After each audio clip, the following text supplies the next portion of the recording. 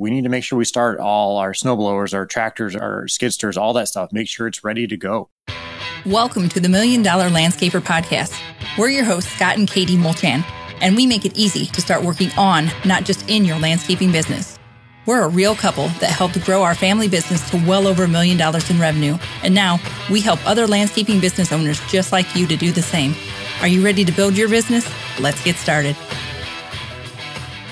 Before we get into today's show, a big thank you to our sponsor, SendJim. If you want to get the leads you want and turn your current clients into raving fans, then you need to try SendJim. They've created an exclusive offer just for our listeners. If you sign up today, you can get your first month for just $2. So if you haven't already, go to sendjim.io/MDL, where you can get even more exclusive deals just for $1 Million Landscaper podcast listeners. That's sendjim.io/MDL and take advantage of these awesome deals today.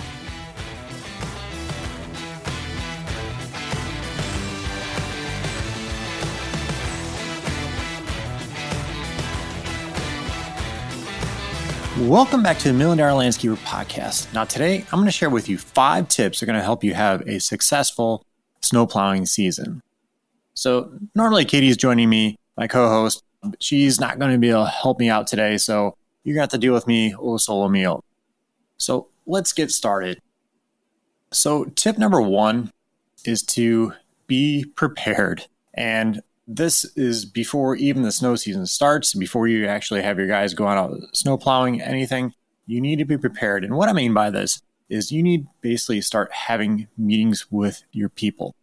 And this can include any subcontractors. It will include all your snow plowers, all the people who do sidewalk. So if you have separate crews for each of those, they all need to be in this meeting. And in this meeting, we need to be discussing a few different things. First off, they need to understand what your expectation of them is.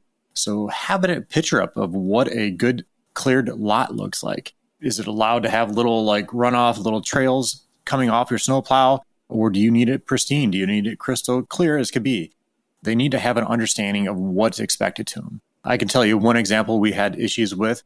We had separate snowplow people versus separate sidewalk clearing people. And some of the issues we came across with is if a snowplow, guys would go in there and clear the lot, the sidewalk crews would come and do their thing after the fact. And sometimes, for whatever reason, we talked about this, but they would push the snow off the sidewalk into the parking lot and just leave it. So then you have this blob of snow that's out 2-3 feet off the sidewalk that now I have to send a truck back.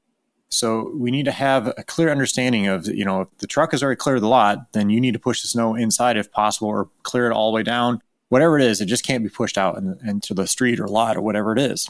But the crews need to have a clear understanding of this. The second thing, we need to discuss however you handle your paperwork, whether it is using an online app, if you handwrite things down, whatever it is, they need to understand how to complete it, how it's supposed to be filled out, everything. So if, your guys have to keep track of how much salt they use, teach them how to write it down. Is it 50-pound bags or is it bulk salt? How do you come up with this number? I know we've had issues in ours for the bulk salt, trying to figure out how much bulk salt we use because it's sometimes hard if we don't have a scale at our shop. So how do you establish how much salt you use? So just make sure you have some kind of method with that. The next thing we need to discuss and go over with them is where not to push the snow. And what I recommend for doing this is to bring up some Google Maps of some of your lots that you do and have drawn out on them, how you expect them to plow it, which way to push snow, and actually what not to do. Like in our town, in our city, we cannot push snow across, if we're pulling out of a lot, we cannot push snow across the street. We have to keep it on the property that the snow came from. We can actually get ticketed. So we have to make sure our crews know we can't push snow over there. We can't push snow in front of fire hydrants. We can't push snow in front of dumpsters. So they need to be taught all this. And even if it's guys that have been doing this for a while, they should understand this. But we need to make sure they stay aware of this, that nothing has changed. We're still going to do that. And along the notes of having those Google Maps, I really recommend having some kind of map for each lot because sometimes drivers change, plans change. You just have to have some kind of way to teach people where to push the snow. So if you bring somebody on mid-season, you don't have a chance to go over every single lot and they get pulled to another lot for whatever reason. They need to be able to understand what the lot layout is. Sometimes, if deep snow, they can't see things or they're just not familiar where they should push the snow. So on these maps, have where the snow is acceptable to be plowed, where not to push the snow for sure, but having a map for each one of these lots is very important. The next thing we want to talk about, next tip, would be to have checklists in place. Sometimes people think, I don't need checklists or they're kind of worthless, but I highly encourage you to try it out. Have a checklist of what to happen before the snow event comes about, how things are going to get called out. Have a checklist on how the equipment should be prepared. For example, ours for the equipment, we need to make sure we start all our snowblowers, our tractors, our skidsters, all that stuff. Make sure it's ready to go, especially the day before, the night before. Everything needs to be run and fueled up. Everything's ready to go.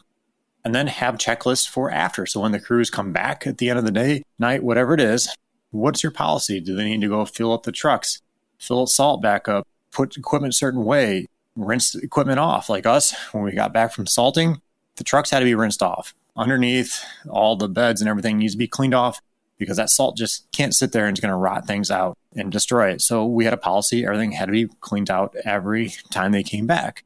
But have these checklists in place and have it, the drivers can see it. They can go through it.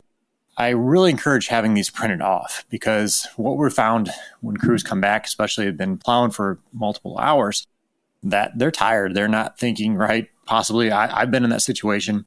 So having this checklist kind of printed off in their paperwork, they can kind of go through and okay, this done, this done, this is done, or I need to do this, whatever it is. Just having those checklists in place will definitely help you out.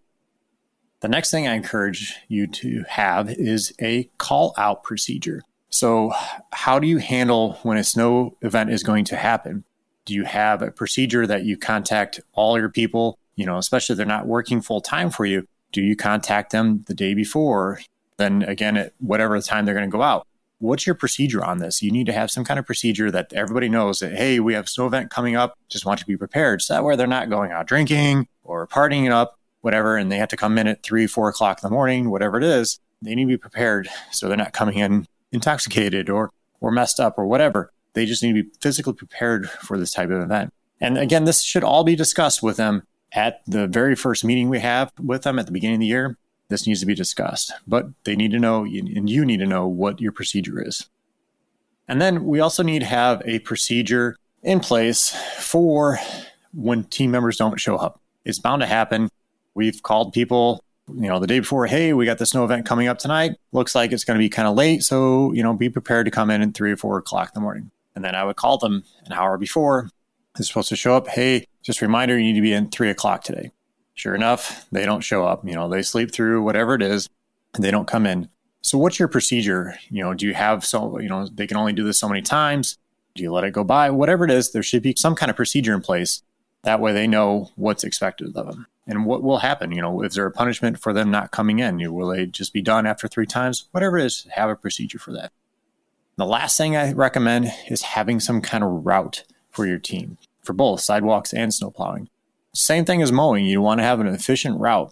And what we found is in our business, especially during a snow event that's going on, travel times can really, really hurt you, especially if, they have to drive across the county, across town, whatever it is. Especially during rush hour, it is terrible. So we want to make sure we have routes that the crews can go and have it, their density pretty tight on things. So again, just a quick recap for these tips. Make sure you have a meeting first off with all your team. Have checklists in place for before events, during events, and after events. Have a call-out procedure. And then also have a procedure for if they don't come in, there's no call, no show. And the last thing, have routes set up for your teams. This is definitely going to help efficiency and just make things get done easier and where people are at. So, all right, gang, I hope those tips help you out for this coming snow season. I know many of you guys are getting prepared for it. Those are down south. Lucky for you, don't have to deal with this kind of stuff. But those that do take advantage of the snow, it is a good moneymaker, but it has to be done right and done efficiently. So, all right, gang, I hope you have a great day and we'll be talking to you soon. Bye-bye.